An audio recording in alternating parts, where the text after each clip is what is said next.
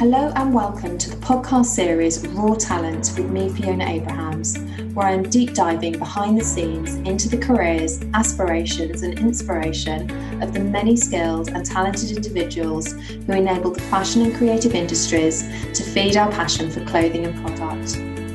Throughout this podcast series, I will be reaching out to the global community, exploring the industry through their eyes, asking people to share insights about the work they do, how they got started, their most compelling experiences, the trials and tribulations they have faced and overcome, who they have met along the way, the lasting friendships formed, the part culture plays in the work they do, and their thoughts on their futures and the future of the industry as we navigate the coronavirus pandemic. Welcome to Series 2, Episode 2 of Raw Talent, where today I am chatting with brand consultant Russell Hammond. Our paths first crossed back in 2009 as the global financial crash was biting and the job market was in turmoil similar to today. Russell and I, independently of one another, set up businesses, and he approached me to find him a business partner. I was super busy at the time in a one-person business and completely forgot to get back to him. Can you imagine? However, our paths crossed again a couple of years later and we have been regular collaborators ever since.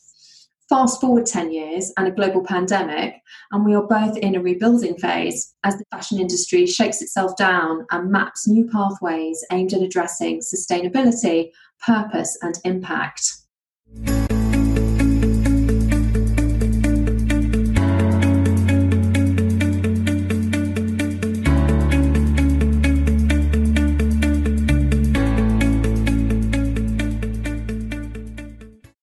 Russell, lovely to see you. Hi. Welcome to Raw Talent. Thank you for being my guest today. My pleasure. It's going to be exciting, I think. Yeah, we've got lots to talk about. We always have lots to talk about. That's true. Yeah, so I think we should start by telling everybody how we met. Do you remember the story or shall I recount it? I remember that we started business around about the same time. I started consulting with Malta when you launched your business, but I don't remember. It must have been about a role, some sort of role.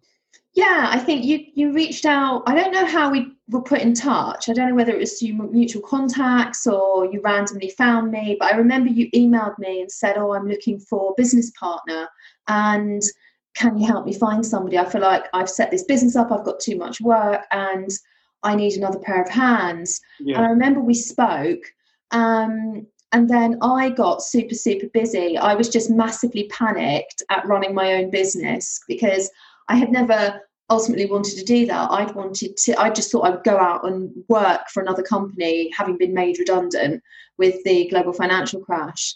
And instead, I found myself running my own business. And I think I was just so panicked about whether I would be able to do it that I ended up becoming overwhelmed with work and I didn't get back to you. You said yes. You said yes to everything. Yeah, well, I think with the best of intentions, I did. You have to, I think. You have to. My mother was a singer, and her philosophy in life was to always say yes, because you never know when the phone's going to stop ringing. Such good advice. You've just got to make sure you're able to, in some sense, you're able to do it. So I didn't realise you didn't get back to me. I don't think I got back to you. I'm sure that's what happened. I'm sure that... And then I think you met Malta. I think just through... No, what it was, well, we'd already met. So we were looking for... So our sort of raison d'etre, and it has been ever since, is that we're a network of consultants. So we're always looking for experts. And I think we were at the time looking for an expert on communications. On sales related. Yeah, it was something sales related. I remember that.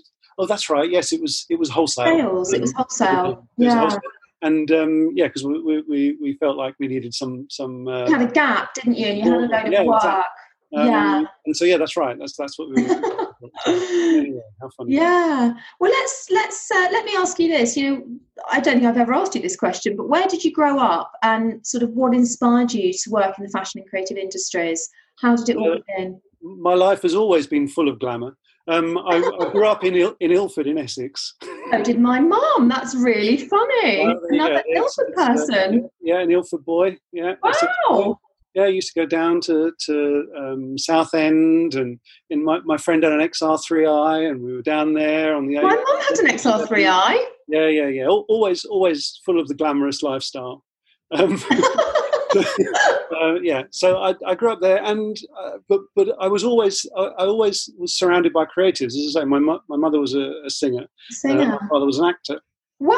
So I was sort of my childhood was spent dealing with performers and musicians and other actors and directors and producers and different people. And it just was normal to me. And it was normal that I'll watch the bill on a Saturday or the Wednesday night, and my dad was sort of in it, and you sort of think, oh, that's Dale, that's an episode he did. Oh, great. And pantomimes was spent watching my mum from the stage, from the wings, watching her sing, on the stage. So it was a sort of a creative environment and creative household. And the one thing I was sure of, after I was 18 and I did my A-levels, I did theatre studies A-level, and I did a few TV appearances and different things.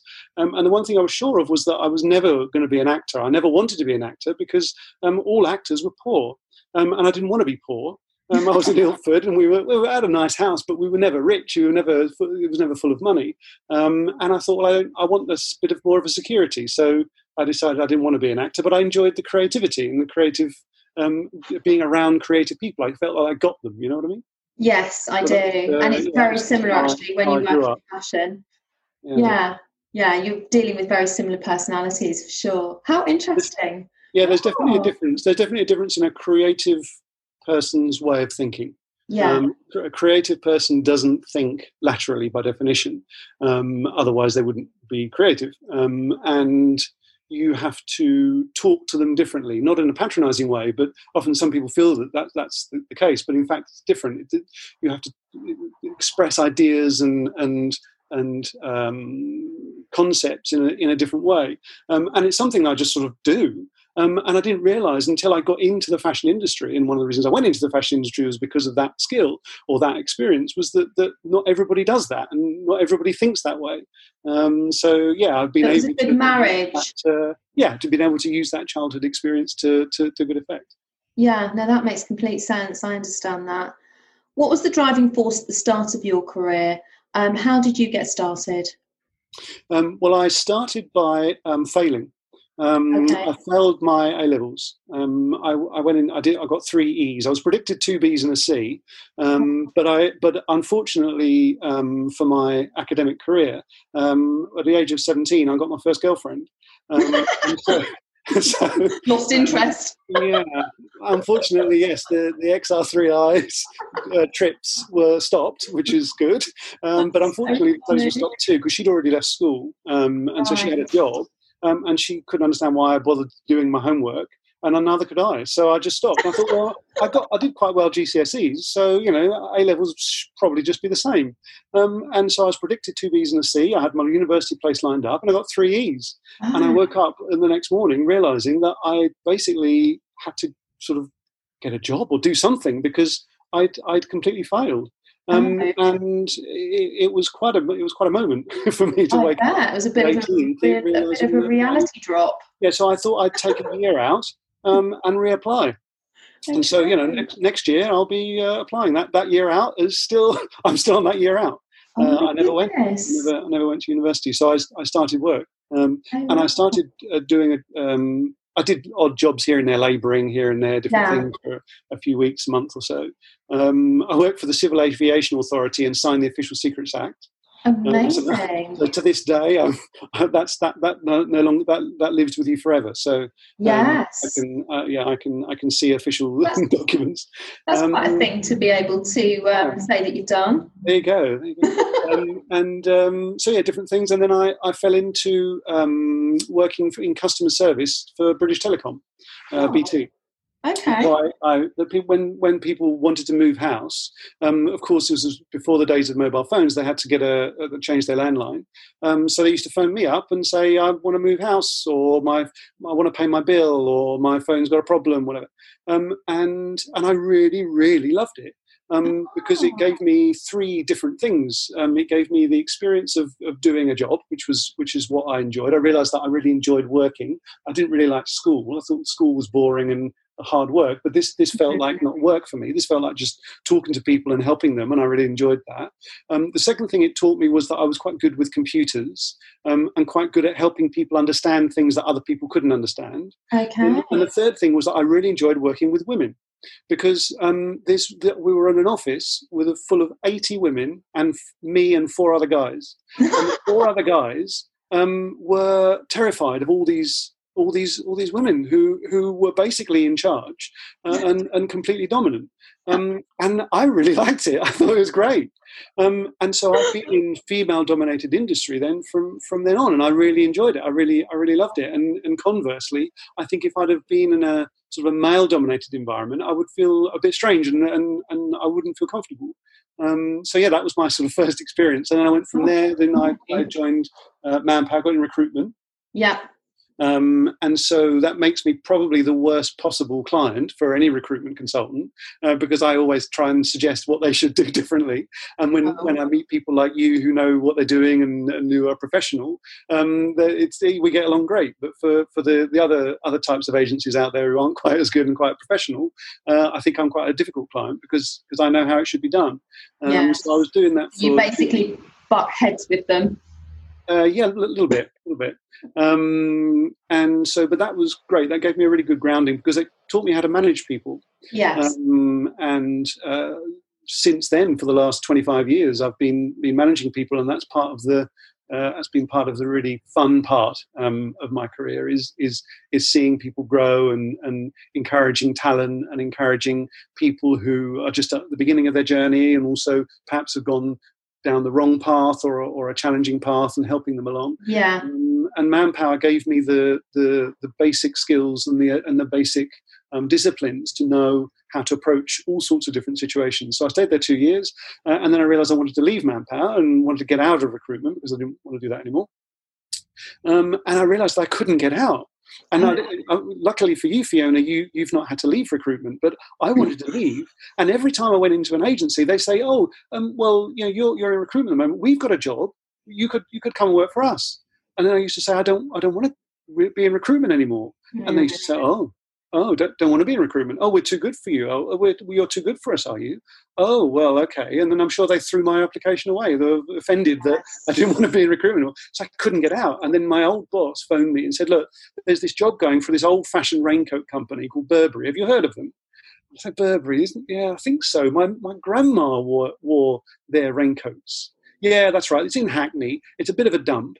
But it might be interesting for you. It's customer service. You've done a bit of customer service. Go and have a chat with them."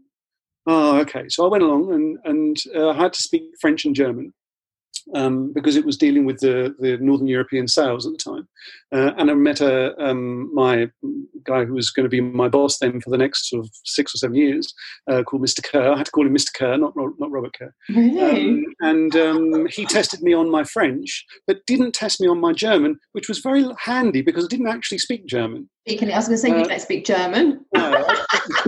Well, I did learn German. I did learn German for 2 years. So it is true that on my application form, my GCSEs one of them was German, and I think I got a C in German or a B in German. So I did get the exam, but I couldn't remember any of it. It had been 2 years, and one of those things that flies out of your brain. You don't remember it anymore. But luckily, he didn't test me on it. And for some crazy reason, he gave me the job because I didn't know anything about fashion. I'd never sold any rainwear, and I didn't speak German. But yet he gave me the job of He just liked you. He must have seen something. I don't know what. Yes. He's amazing. He actually recently retired. He's an amazing character, and he was so helpful in my career. He was one of these sort of father figures that I had, and I'm sure everybody's had them in their career, where you have these people that you look up to, and you think one day I'd like to be like you. And he was so serene and so charming, and so he was a bit of a bon vivant, brilliant sense of humour, but very formal and very serious, and the sort of person you imagine working for the royal family or someone like that. He was an amazing character, and as I say, he recently retired, but spent like 30 years at Burberry. Wow. So yeah, then I was 12 years at Burberry and learnt my career there, and then 2 years at Alice Temperley, and then I'm going to pause you here. Going back to Burberry, so my next question was going to be, as your career has unfolded, have you actively guided the trajectory, or have you reacted to opportunities in the market? And within Burberry, you were there for 12 years. It's a long time. How did you navigate that? What was your progression path from customer service? I think it's funny. It's a sort of some designers do this. None of my clients, but in the past where I used to work for brands, creative directors used to write the inspiration for the collection after the collection was created. They used to look at it and say, okay, this is the product, this is the range. Now, what was my inspiration? Let's make something up to make it sound good, as if it was a clearly linear path. And it's obvious that, I researched colonialism in the 1890s, and I found that this was some cool things, and I decided that I was going to. No, it was nothing to do with it. You came up with it. It was an abstract path. It's a creative abstract path. You don't know what you're going to create. Otherwise, the job would be boring. So it's only after the fact that you can rehistoricize and say, oh, well, I did all this. And I think it's the same. The same can be said for most people's careers. I think very few people's careers are planned out, unless you're sort of a doctor or a lawyer and you've trained for a particular vocation.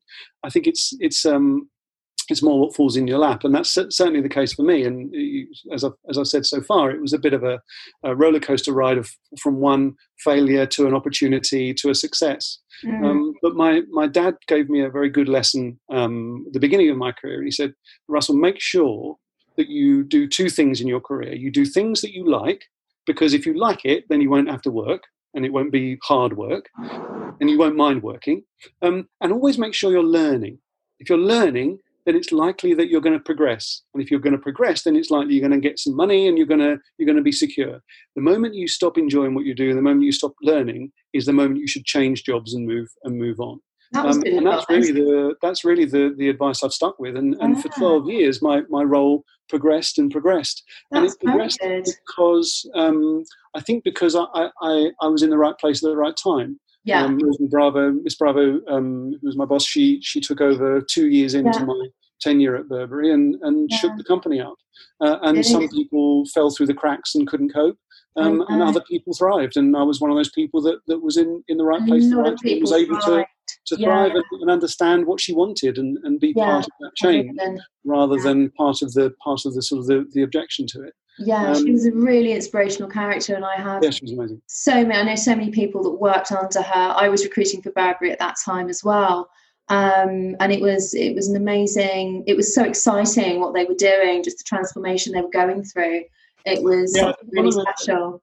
One of the things she was very clever at was whenever you have a turnaround, and we've seen some turnarounds recently. I mean, Radley is probably one of the most interesting ones recently, but Mulberry's sort of a turnaround. Hunter. And the interesting thing about turnarounds is that you need to be very careful about what you keep and what you throw out. Yes. Because you don't want to, sort of coin a phrase, throw the baby out with the bathwater. You want to make sure that you hold on to the things that are of value and discard the things that are clutter and discard the things that are holding you back. And she was very clever at knowing what to hold on to, because a lot of people at the time were telling her that she should get rid of the check. That the check was old fashioned and boring, and nobody cared about it. But she wanted to hold on to it. But she was clever that she knew that she couldn't keep it as it was. She had to reinvent it. And the genius that was Roberto Menichetti invented the what he called Nova Check, which is new check, and which sort of kick-started the company when Kate wore that as a bikini. It was a fascinating time in hindsight, but at the time was sort of normal. Because I didn't know any different. I'd come from BT, and Manpower, where you was trying to find lorry drivers' jobs. It was going from that to suddenly on the coattails of a brand that measured its success in multiples of growth. We're only 80% ahead of last year. What are we doing wrong? Was the question. Wow, that's amazing. and it just became the norm. And managing and understanding businesses that have that trajectory turns out quite rare. Most people have understanding of businesses that aren't really performing very well and how to turn them around, or how to fix failing businesses, whereas I understand how to help growing businesses and how to manage growth, because that's the worst type of pain and stress, is to have the growth and to screw it up. Absolutely. It's bad enough saying I'm never. It's bad enough saying that I'm never going to get into Selfridges, or I'm never going to get the keys to my own store. It's even more stressful to say I'm in Selfridges and can't deliver, or I've got the store but I've got no manager to open it or no manager to run it. Would you say that's been sort of one of the major learnings from your experience? I think so. I think that the major learnings for me have been about how much people matter. I didn't expect that at the beginning of my career that the fashion industry was all about people. I thought the fashion industry was all about product, and about clothes, and about creative. And it is about creative, of course. Creative is at the heart of everything. It should be the heart of everything. But actually, it's about people on the one hand. The two pillars are the people and the data. People and data. If you can get those right and connect them in the right way at the right time, then I think you'll have success. Those are the two major factors of success. If you have the wrong people with the right data, or the right people with the wrong data, you're in trouble. And my career has been spent trying to put those things together. Yeah, and we've both seen many variations on that theme, I think, over the last 10 years for sure, through our collaborations, haven't we? Absolutely. It's a fascinating thing, and data in today's market, more so now than ever, is absolutely critical, more than it's ever been in the age of internet shopping, where everybody's online. And it's been fascinating to see traditional bricks and mortar brands like John Lewis suddenly needing to ramp up their e-commerce because they thought they had it all sorted, and then they discovered, oh my God, everyone's rushed online, but we've got gaps. Yeah, it's true. And I think what sometimes is misunderstood is that the people that are from a sort of traditional retail, the sort of legacy brick and mortar retail, going back 10, 15 years, if you could say to them, I'm going to tell you the demographics of every consumer that's going to walk in your store. I'm going to tell you exactly what they all looked at. I'm going to tell you how long they spent in the store, and I'm going to tell you when they left the store and what the last thing they looked at before leaving the store. I'd be like, I'll pay millions for that data. So now that data is just there, sitting ready, but people don't know how to use it. No, they don't. The challenge is that and actually, you've got the data doesn't mean you can analyse it and understand what to do with it. No, and actually, also, I think another gap I see is that, regardless of business sizes, if you have people at tops of businesses, regardless of the size of the business or their backgrounds, that don't really understand the age of online shopping or how the data analytics work, that in itself is a roadblock, because it sets the business backwards. They've got to be influential people in the top management team, however big or small the company is, that really understand how to convey the message of how essential the data is. And I think we see in these legacy businesses in particular where that doesn't always come together. So, and I think that it's only recently, in fact, for me, it's only been in the last 3 or 4 years, where, I mean, I've been dealing with data for the last 25 years. My background's merchandising. I was merchandising and at Aquascutum. But probably 70% of my time as a merchandiser was spent gathering and filtering and pivoting and VLOOKUPing and CSVing and exporting and trying to get to the data. And then another 20% of it trying to figure out what the data is telling me. And then there was the final 10% convincing the people who were making the decisions that my data was the right data, that it was better or more accurate or more up to date than the guy next to me data, or the one that. And in the last, say, 3 or 4 years, working with Microsoft tools like business information tools like Power BI, where everything is basically there. that 70% of the time would have been gone, and the data would be ready to go. I mean, I remember Monday mornings being horrible for me. I spent Monday morning literally just doing reports all morning, ready for my 2:00 meeting on Tuesday. To present the data to Rosemary Bravo, Mike Metcalf, and everybody else. And I spent, I lost a day and a half a week preparing data that would be now, today, at my fingertips with Power BI. It's just there, ready to go. It's trying to make sure it's used in the right way, and that the data is telling you something, and it's trying to hear the data. That's the challenge. Absolutely, 100%. What would you say are the top 3 strengths that you've developed and refined as your career has evolved? It's difficult to tell, because my career has always been on the coattails of creatives, and so I don't see myself as having any particular strengths. For me, it's always been about the creative, and my clients now are creatives, and it's about them and their success. But I suppose it's about understanding people, about understanding what motivates people, and trying to persuade the people, the employee's boss, to maybe be a bit more thoughtful about the way they're treating them, and about trying to influence some company culture in that sense. So it's really understanding people, facilitating for people to listen more, and engage in a more effective way. Manipulating data, understanding how data works, and understanding the crash between data and IT and coding and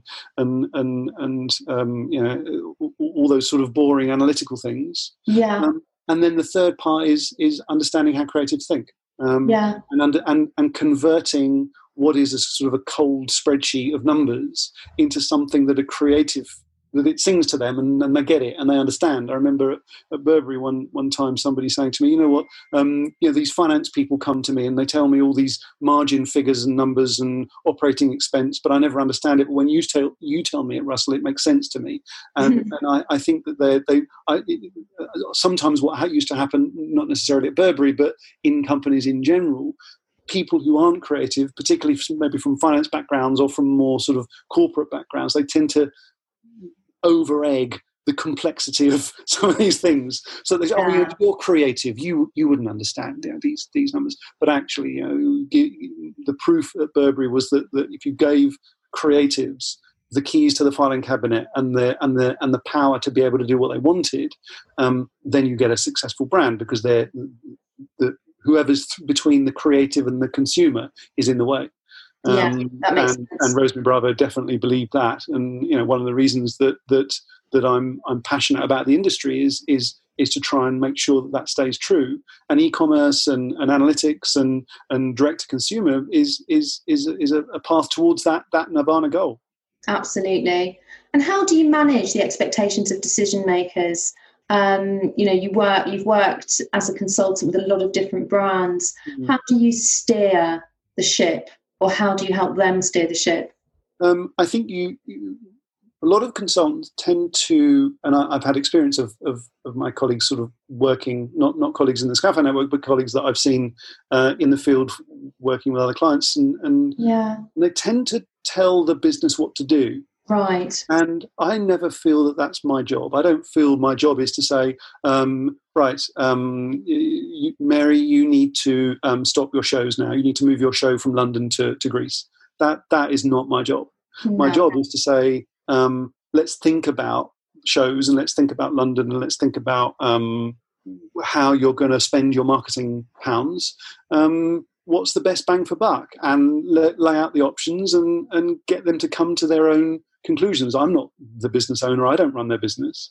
And I'll probably get it wrong just as much as they do. So it's not my job to make their decision. My job is to share the benefits of my experience and my mistakes, and share the benefit of my knowledge of the industry and of others, and also hold up a mirror to themselves and say to them, what's motivating you to do this? And sometimes when they explain it to me, they then become clearer that it's the right thing to do, or clearer that they were doing it for the wrong reasons and therefore they chose to attack. That makes sense. So that's good. I mean?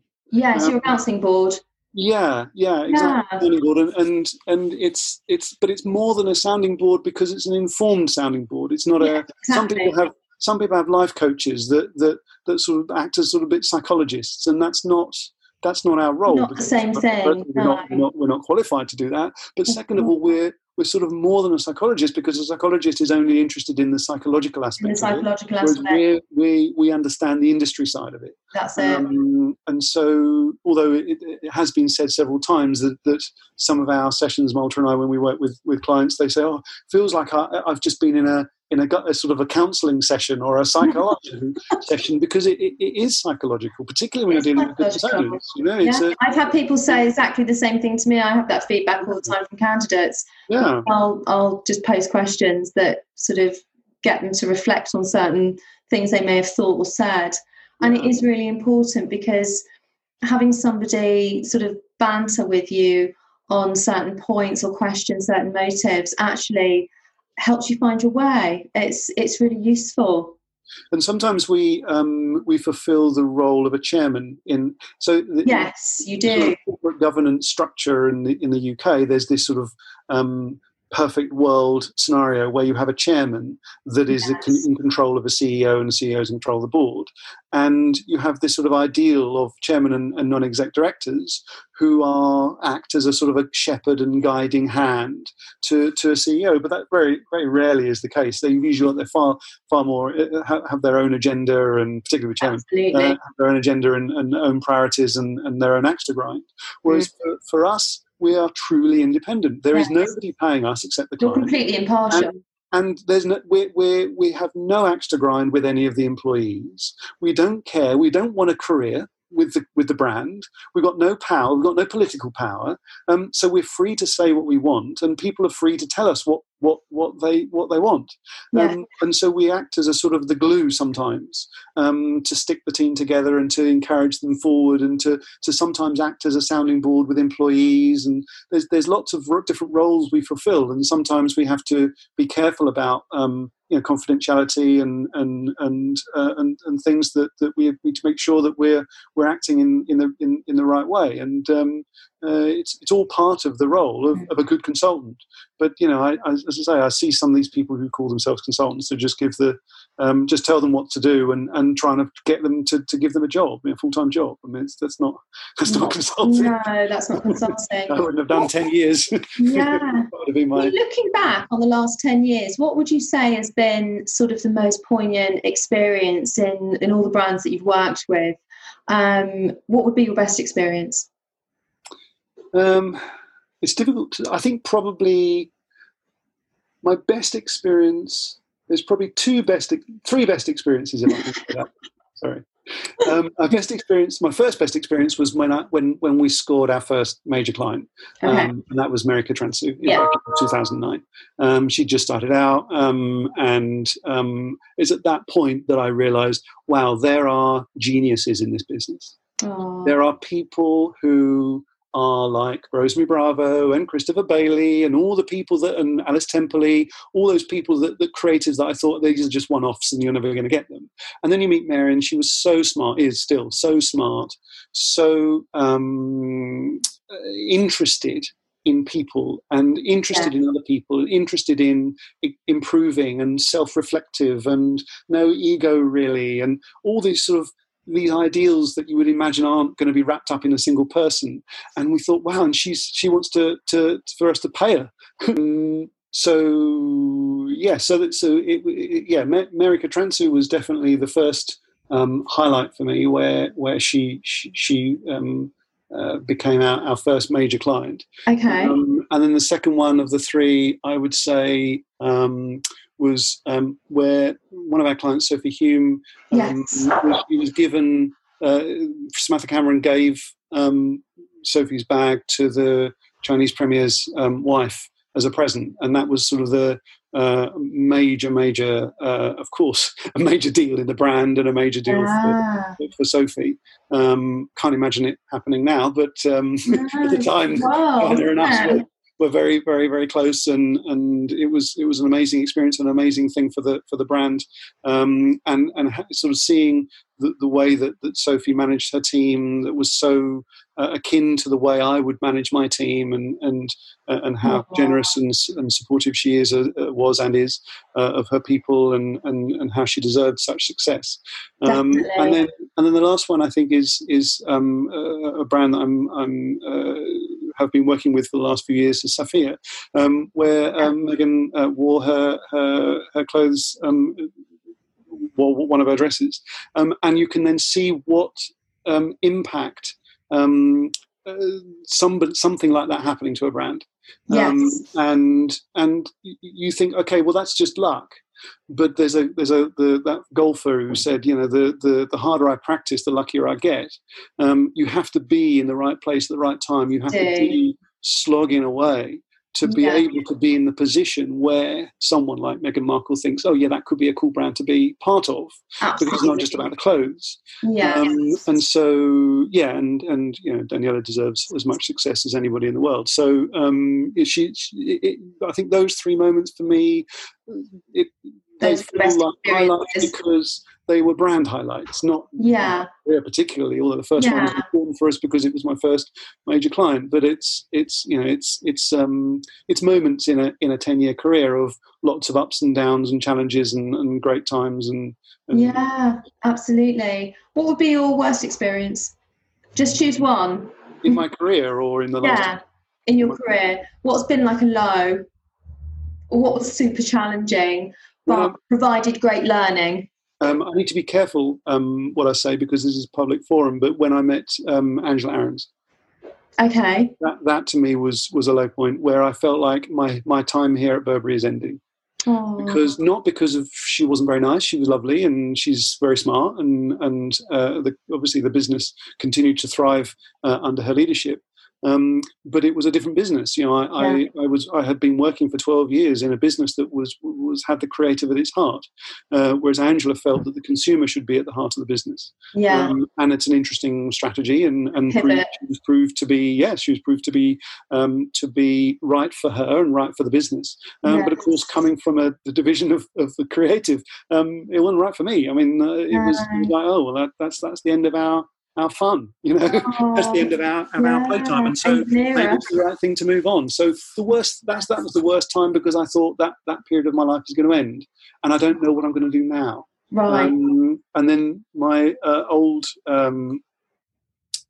friend from recruitment that I used to use, Pat Lindo from Styling Incorporated, she approached me around that time saying, hey, there's this brand called Alice Temperley who are looking for an operations director. Do you know that brand? I said, I've never heard of them. Because at Burberry, you just lived and breathed Burberry. You never knew any other brands. No, you didn't look outside. And so I went along and did. You'll be shocked at this, Fiona. I went into my interview, and I said to Lars, the CEO, who's Alice's husband, so Lars, tell me, Alice Temperley, what would be the core thing that you guys do? What is it you do? Now, can you imagine, Fiona, going to an interview, not even knowing what the brand did? That's hilarious. You'd say that you just get out. Don't even get it. Absolutely. What did he say? What was his response? He said, "Well, we mainly red carpet dressing," and he sort of did the spiel. Yeah. And I was like, "Oh, cool. So, are you going to expand the range? Is that what we're going to?" Yeah. Well, that's really why we're doing it. We're looking at you because we're potentially hiring this role because we're expanding. And then Alice came in, and I was talking to her about my experience, and she asked some interesting questions. And then she went away, and I was like, "Oh, I must have blown it." You know, she's obviously just gone off and not interested. And then 5 minutes later, she came back with one of her because her father's Hebrews, so he's there's Julian Temple. He's got a big winery and distillery, and she came back with one of his bottles, 3 glasses, cracked open the liqueur, the apple liqueur. She's like, "Do you want a drink?" I said, "Sure, yeah." And I was like, "Alice, this is a professional meeting." And at that moment, I realised, oh, he wants me. He thinks that I'm the big shot from Burberry. Yeah. Whereas I'm thinking, oh, I'm never going to leave Burberry. No one will want me. I've got no experience outside. And you know what? Being in the army. But you know what, Russell? He probably thought that you were testing him when you said, "Well, what is it you guys do?" He probably just thought you already knew the answer. Right, exactly. now, to anybody listening to this, this is bad. Like, don't do this. And they think it would be hilarious because there's so much prep that goes into interviews these days. Exactly. But it was a different time. First of all, don't try and do some research on your potential employer before you go and see them. Second of all, if you're interviewing someone, please don't go and open a bottle of liqueur and offer the candidates a drink. It was a different era, though, wasn't it?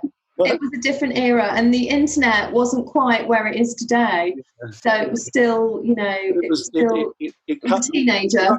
It struck the right tone, and it was the beginning of a relationship that I really cherished. She's again a genius and deserves far more success than she's had. She's an amazing person. And what would you say are the most important personality traits to your work? That's an interesting question, isn't it? Resilience. Good answer. As a consultant, resilience. Yeah. People come and say, I want to be a consultant, and I say, okay. Have you ever sold anything? No. I'm a product developer. No. I'm a finance controller. No. I'm a whatever I am, production manager. Right. Well, consultants sell all day, every day. You sell yourself. You sell the next meeting. You sell the idea of working with another client, and you're always selling. And so resilience to the fact that you have to keep selling. Otherwise, you have the famous feast and famine of a consultant. You'll go through periods that you did when you're at the beginning of your career, where you can't move for jobs and you can't move for candidates, and you can't. If you could clone yourself 5 times, you'd still be busy. To times where you couldn't get arrested, let alone get hired for a gig. So it's. To avoid those things, you have to keep selling. So resilience, number 1. Number 2, staying positive when all around you are negative. Yes. And that's really important because really important. Everybody, it's so. Especially at the moment. Yeah. Stop sulking, I know. Coronavirus is not your fault. I'll tell you a funny... and it's funny you say that, because I'll tell you an interesting thing that happened to me during this time. We've launched a little webinar for people wanting to revamp their CVs and also pivot slightly, either within the industry or outside the industry. Mm-hmm. So we've been running a 3-part series. And when we first marketed it out, a contact of mine on LinkedIn came back and basically used it as an opportunity to throw a tantrum at me for the lack of jobs. And I was kind of like, wow. I was a bit shocked, and I was kind of like... It's totally your fault that there are no jobs, right? Oh, I know. Stealing all those jobs and putting them in a drawer. Yeah. I was kind of like, we're feeling the pain, but we're also trying to do something to help. And I think absolutely being really positive and just doing things, all the different little things that you can do to help people. The feedback from the webinar has been amazing. There are people out there in all different situations, and it might not have been relevant to him. And as I said to him in my message back, pass it by if it doesn't appeal to you, but don't take the opportunity to criticise, because that's a really bad reflection. So, especially in the public domain. Yeah, you have to stay positive. You do. Because otherwise, what's the point? Then don't bother. Can't be lashing out at people. That doesn't mean that you can't call out bad behaviour. It doesn't mean that you can't call out issues that people don't want to hear. That doesn't mean that you can't absolutely warn about things that could be issues. In a positive way. Those things have to be constructive. They have to be constructive. You can't just say, "Oh, that supplier will probably deliver late." Well, okay. So if you think that, what are you going to do about it? That's the beginning of a conversation, not the end. You don't say, "Oh, that guy will be late," and that'll be it, and then go home. No. Yeah. So what you can do. My question would be, well, why? And if you're liaising with somebody and you're in charge of that communication, then you should know already along the line what the reality of the situation is anyway. Really? So positivity, I think, resilience, positivity are the two, and then probably as a consultant, probably an understanding that you can't please all the people all the time. Yes, you can't, and not every client is going to be your client, and it isn't because you are not very good that they don't want to use you. It's because maybe they're not ready. Maybe there's somebody else. Maybe there's just got other things going on. Who knows? Yeah, you never know. It's very easy to take it personally, and it very rarely is. Very rarely. It's usually just other circumstances. So, absolutely. Who would be the most inspiring manager that you've worked for? I would say Rosemary Bravo and the person who I was direct reporting to, which is Michelle Smith. I've heard that many times, that duo. Yeah, they were something else. Yeah, and I feel so privileged to have spent 8 years under their leadership. Yeah. But I today still use things that I was taught by Michelle, and the attitude she had, and the strategic planning, and the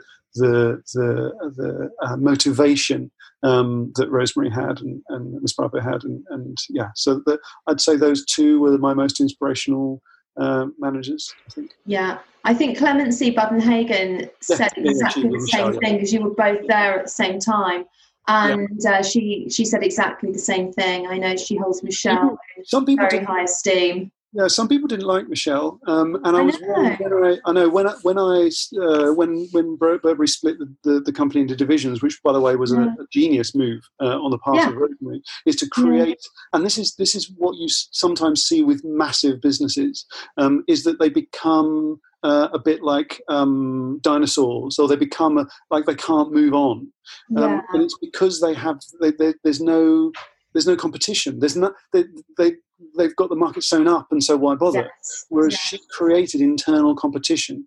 So she divisionalized the company. So she, rather than having the merchandising department, there was women's wear, and within women's wear you had a merchandising department, and within men's there was merchandising, and within accessories there was merchandising. So there was 3 merchandising departments all doing the same thing slightly differently. And you'd think, well, that's really inefficient. Why would you do that? That's like splitting everything 3 ways. But it was great because the business needed anyway that team of people, and that meant that you wanted to be the best. You wanted to be the best merchandising department. You wanted to have the figures much better than the other guys. You wanted to have the margin. You wanted to beat them on margin. You wanted to beat them on sell-through. You wanted to beat them all the time. Whereas if you have one merchandising department, who are you going to beat? Nobody. So you become stale. And it's the blueprint for most brands as they grow. That's how people find. It's divisionalized.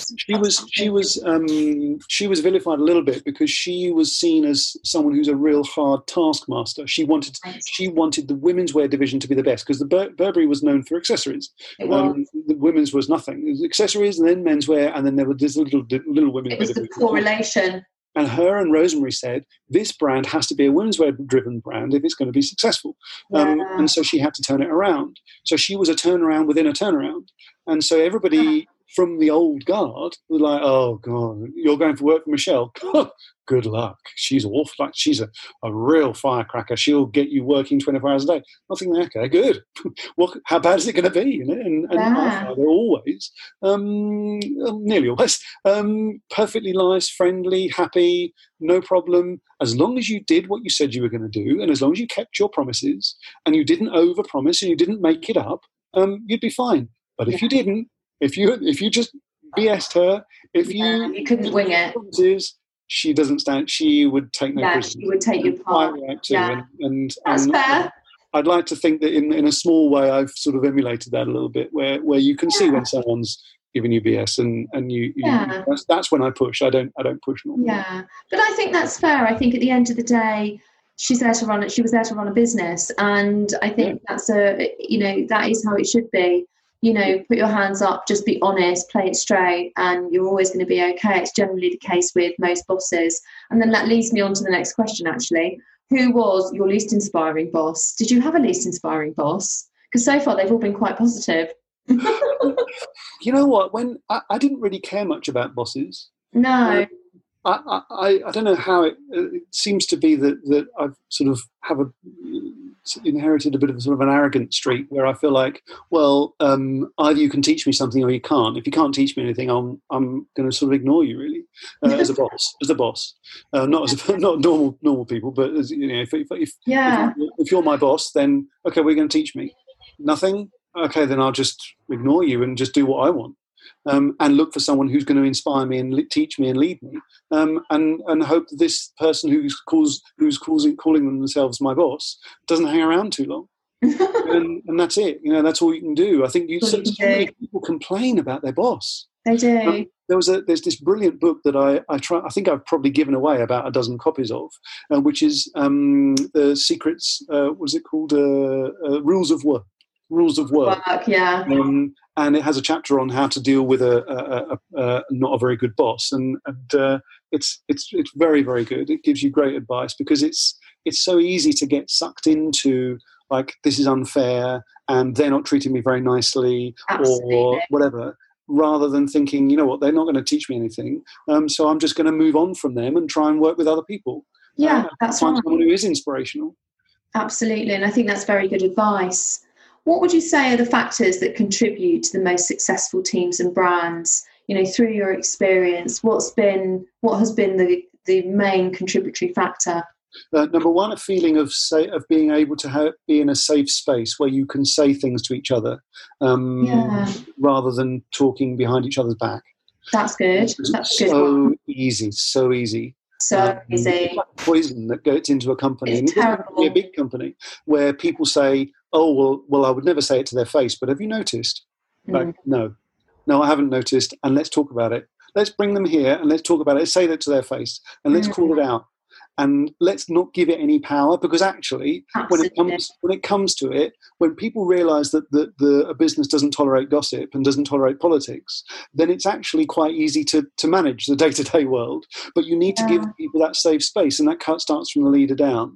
Yeah, it does. Number two, I think, to understand what people's motivations are for working there. Yes. Very, very often, businesses assume that people's motivations for working at a place is money.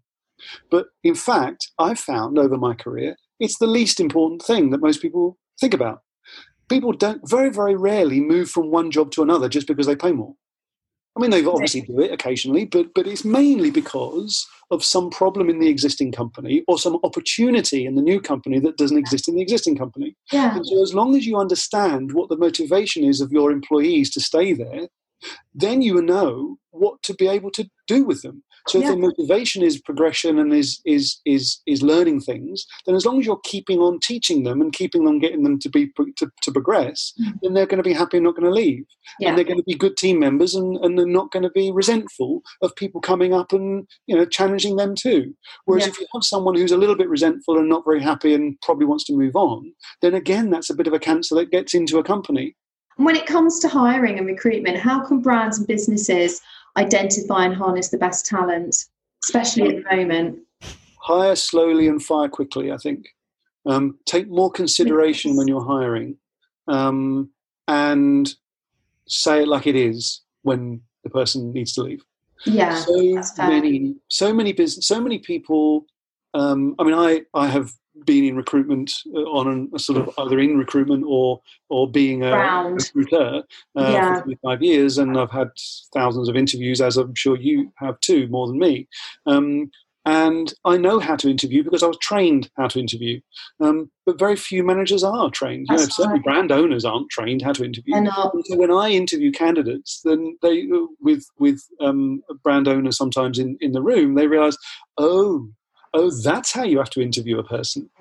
I just spend like 10 minutes with them and ask them, what they did, and that's that, and decide whether they think they're any good. Well, it's what they did. Well, how is that going to help you? What was how does ASOS do their digital marketing? They can tell you, but that doesn't mean you're more informed as to whether you want to hire the digital marketing manager from ASOS. You've got to decide whether they want to come and work for you and what they're motivated by, and how they're going to be as an employee, how they're going to fit in with the team, and what they're going to offer you, not what they've necessarily done. I mean, it's important, but it's not the be-all and end-all. No, there's many interview could take more than 10 minutes. Yeah, absolutely. Then there's the flip side of, they've been here 6 months. They've done a really terrible job, but I hope one day they're going to get better. In the meantime, we're going to have to hire 4 more people to do what they're supposed to be doing. And I don't really have the heart to tell them anything different. And then thank God they finally leave. Oh, you're that's being unfair on the person because you're holding them back from getting a job that they're really motivated to do. Yeah. And you're also holding them back by saying to them, look, this isn't working out. And you're spending money on hiring 4 people to do the job that they should be doing anyway.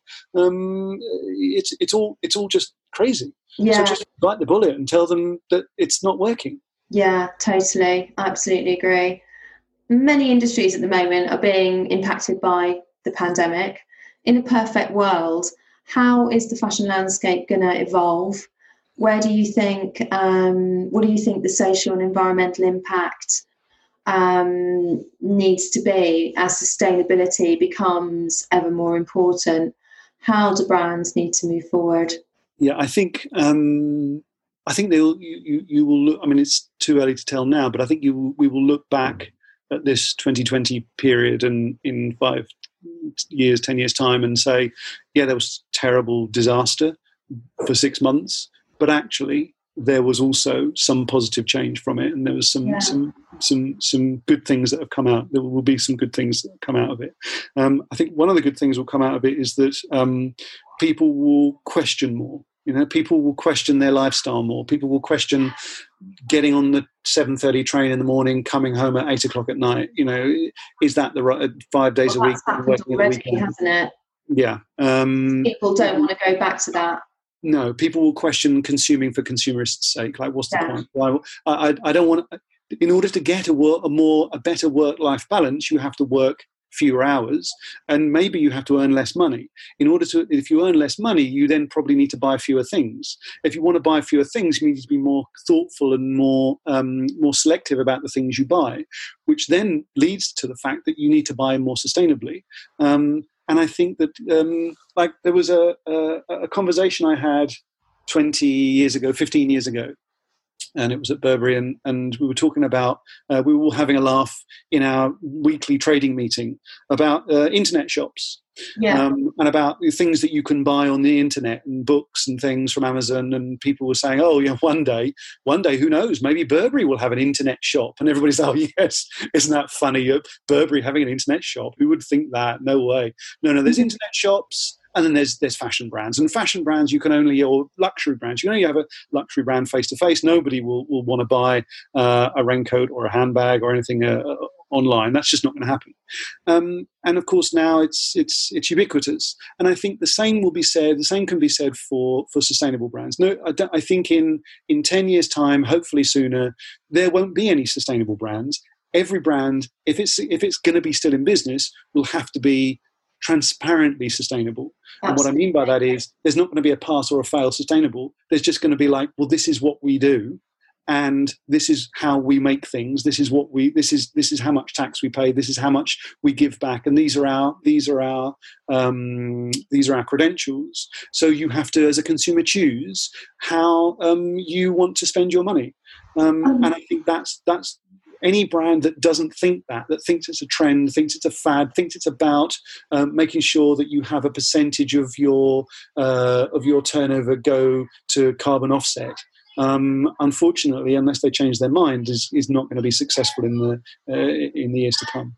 There's a very interesting book called Impact by Sir Ronald Cohen, and he writes in there that the whole way businesses are held accountable through their financial reporting will change over the course of the next 5 to 10 years, where the measurables in terms of social and environmental impact will become increasingly essential. And will governments then reward businesses for ensuring that those elements are measured within the way their business operates?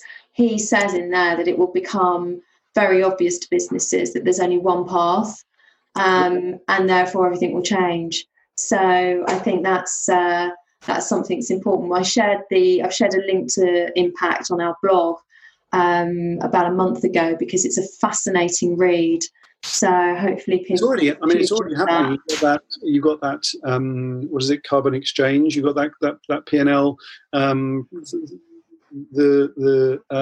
Exactly as you described. Basically, is it already exists in the US, but I think it's going to be 5 to 10 years. Feels like a really long time, but it's actually a blink of an eye when it comes to the time goes so fast. I think it's moving towards that, isn't it? It's trying to say, actually, it's not. It's a pretty blunt measure, is to say whether a company is profitable or not is whether it's a success or not. And there's a type of a company that's a non-profit company and a profit company, and the non-profit is not supposed to be success in terms of a financial. It's some other thing. Whereas it's so much less binary than that, and so much more nuanced, and can be so this much. Is what he says. The measurables will change. It won't just be about making cold hard profit. That won't be it anymore. He says it's all shifting already. And he talks a lot about investment because he comes from an investment background and from a hedge fund background. And he talks about the fact that all the hedge funds want to be invested in renewables, and how that then filters down through traditional industries. Fascinating stuff.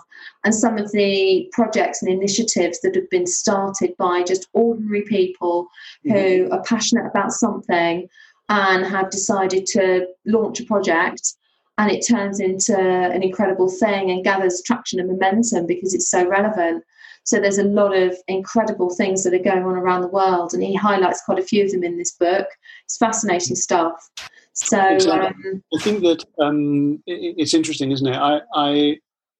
My business partner Malta, he's far more avid reader than I am. I very rarely pick up trade in. I mean, I struggle just to read Drapers, let alone anything else. And I'd like to blame my children, but Malta's got 3 children, I've only got 2, so it's not even. Can I tell you something really funny? I'll tell you how that came about, me reading this book. So I read on my iPhone or on my iPad because I read everything on iBooks. For me, that's easier. Yeah.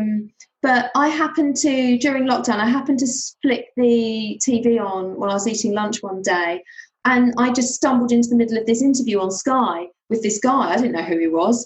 And it was so interesting what he was saying. That's how I came to find the book. And it wasn't even out. I had to pre-order it on Apple, on iBooks. And then they delivered it, and I was like, I started reading it. I couldn't put it down. It's captivating. Yeah, it's great. I mean, I think it's rare, isn't it, when you get a sort of a technical book like that. I'm going to send a link to Malta now you said that. Yeah. Talking of children, I can hear I can hear yours. Yeah. I can't wait to get back to normal work, let alone working from home. It's crazy. I can't wait for them to get back to school. That'll be a nice. Next week? Is it next week? No. Thursday. Oh, Thursday. That's good. 2 more days.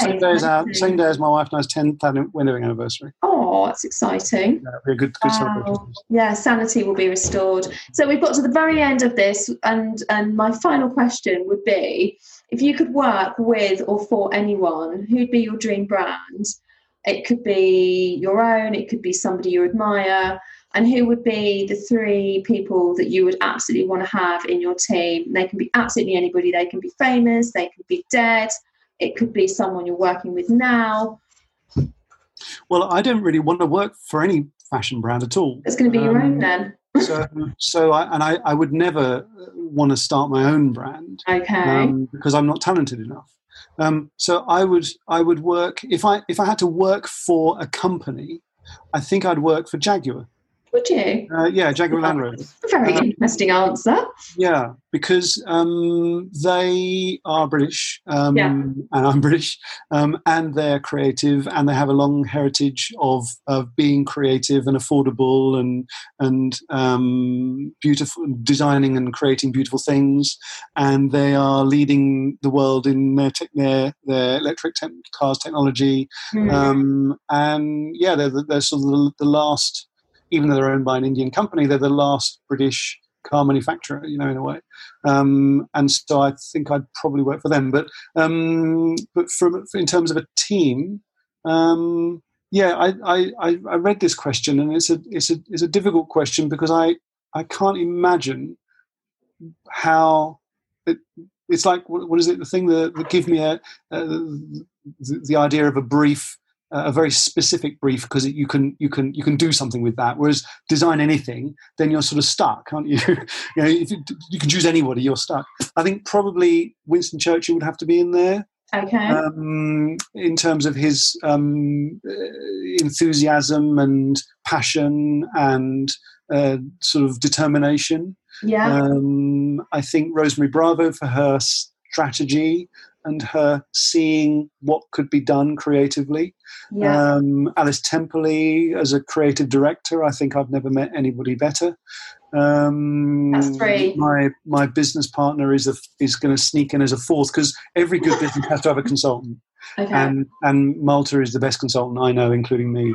He's far better than me. He can see something in businesses that everybody around the table says, "What are you talking about, Malta?" And by the time he's finished, they'll be like, "Oh my God, why didn't we think of this earlier? This is really so obvious. We should be doing this." Aww. So yeah, he's the genius of the outfit, and I'm very, very blessed and thankful that I met him at Temperley. Yeah, he's helped me on my career in the last 15 years. So.